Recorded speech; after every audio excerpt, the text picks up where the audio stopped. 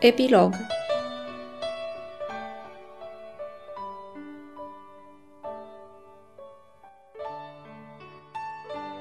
Tema mântuirii este un subiect în care îngerii doresc să privească. Ea va fi știința și cântecul celor neprihăniți de-a lungul veacurilor nesfârșite ale veșniciei.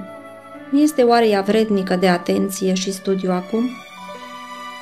În timp ce cercetătorul Bibliei studiază și meditează asupra temelor în care îngerii doresc să privească, el se poate bucura de compania lor. El poate merge pe urmele pașilor divinului învățător și să asculte cuvintele lui ca atunci când el a vorbit de pe munte, câmpie sau mare. El poate trăi în această lume în atmosfera cerului, împărtășind celor necăjiți de pe acest pământ și celor ispitiți gânduri de nădejde și dorința puternică după sfințire. Apropiindu-se el însuși și în părtășie tot mai strânsă cu cel nevăzut, ca acela din vechime, care a umblat cu Dumnezeu, apropiindu-se tot mai mult și tot mai mult de pragul veșniciei, până ce porțile se vor deschide și el va intra acolo. El nu se va mai simți singur. Glasurile care îi vor spune bun venit sunt glasurile celor sfinți, care nevăzuți au fost pe pământ însoțitorii lui, glasuri pe care aici el a învățat să le distingă și să le iubească. Acela care, prin intermediul cuvântului lui Dumnezeu, a trăit în părtășie cu cerul, se va simți acasă în compania cerului.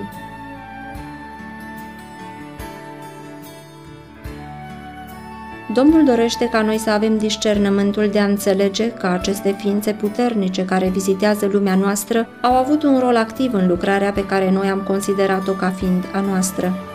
Aceste ființe cerești sunt îngeri slujitori și adesea ei se deghizează în chip de ființe omenești. Ca străini, ei discută cu cei angajați în lucrarea lui Dumnezeu. Ei au fost călăuze prin locuri singuratice acelora care călătoreau în primejdie. În vasele azvârlite încoace și încolo de furtună, îngeri cu chip omenesc au rostit cuvinte de încurajare pentru a domoli teama și a inspira nădejde în ceasul primejdiei, iar călătorii au crezut că acela a fost dintre ei o persoană cu care nu au mai vorbit înainte.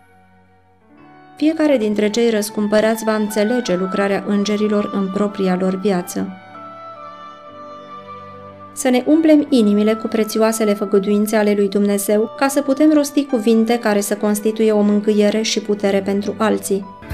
Astfel noi putem învăța limba îngerilor cerești, care, dacă noi vom fi credincioși, vor fi tovarășii noștri în veacurile veșnice. În viața viitoare, noi vom înțelege lucruri care aici ne nedumeresc mult. Ne vom da seama ce ajutor puternic am avut și în ce fel îngerii lui Dumnezeu au fost însărcinați să ne apere, în timp ce noi urmam sfatul cuvântului lui Dumnezeu. Fiecare dintre cei răscumpărați va înțelege lucrarea îngerilor în propria lui viață. Îngerul care a fost păzitorul lui încă din fragedă pruncie, îngerul care a vegheat asupra pașilor lui și l-a acoperit în ziua primejdiei, îngerul care a fost cu el în valea umbrei morții, care a însemnat locul unde a trecut la odihnă, care a fost cel dintâi să-l întâmpine în dimineața învierii, cum va fi când va putea vorbi cu el și va afla istoria intervenției divine în viața lui, a cooperării cerești în fiecare faptă făcută pentru omenire.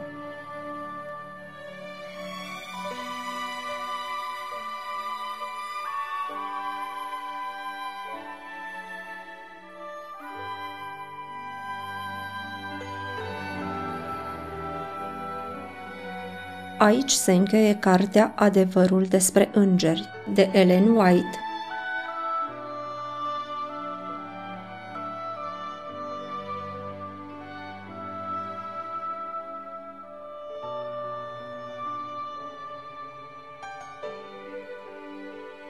Coperta a doua.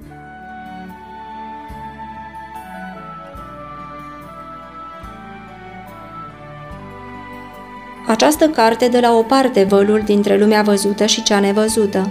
Ea descoperă implicarea îngerilor în evenimentele pe care istoricii seculari le-au raportat, dar nu le-au putut explica și îi dă cititorului simțământul că este martor ocular al acestor evenimente. O experiență într-adevăr extraordinară.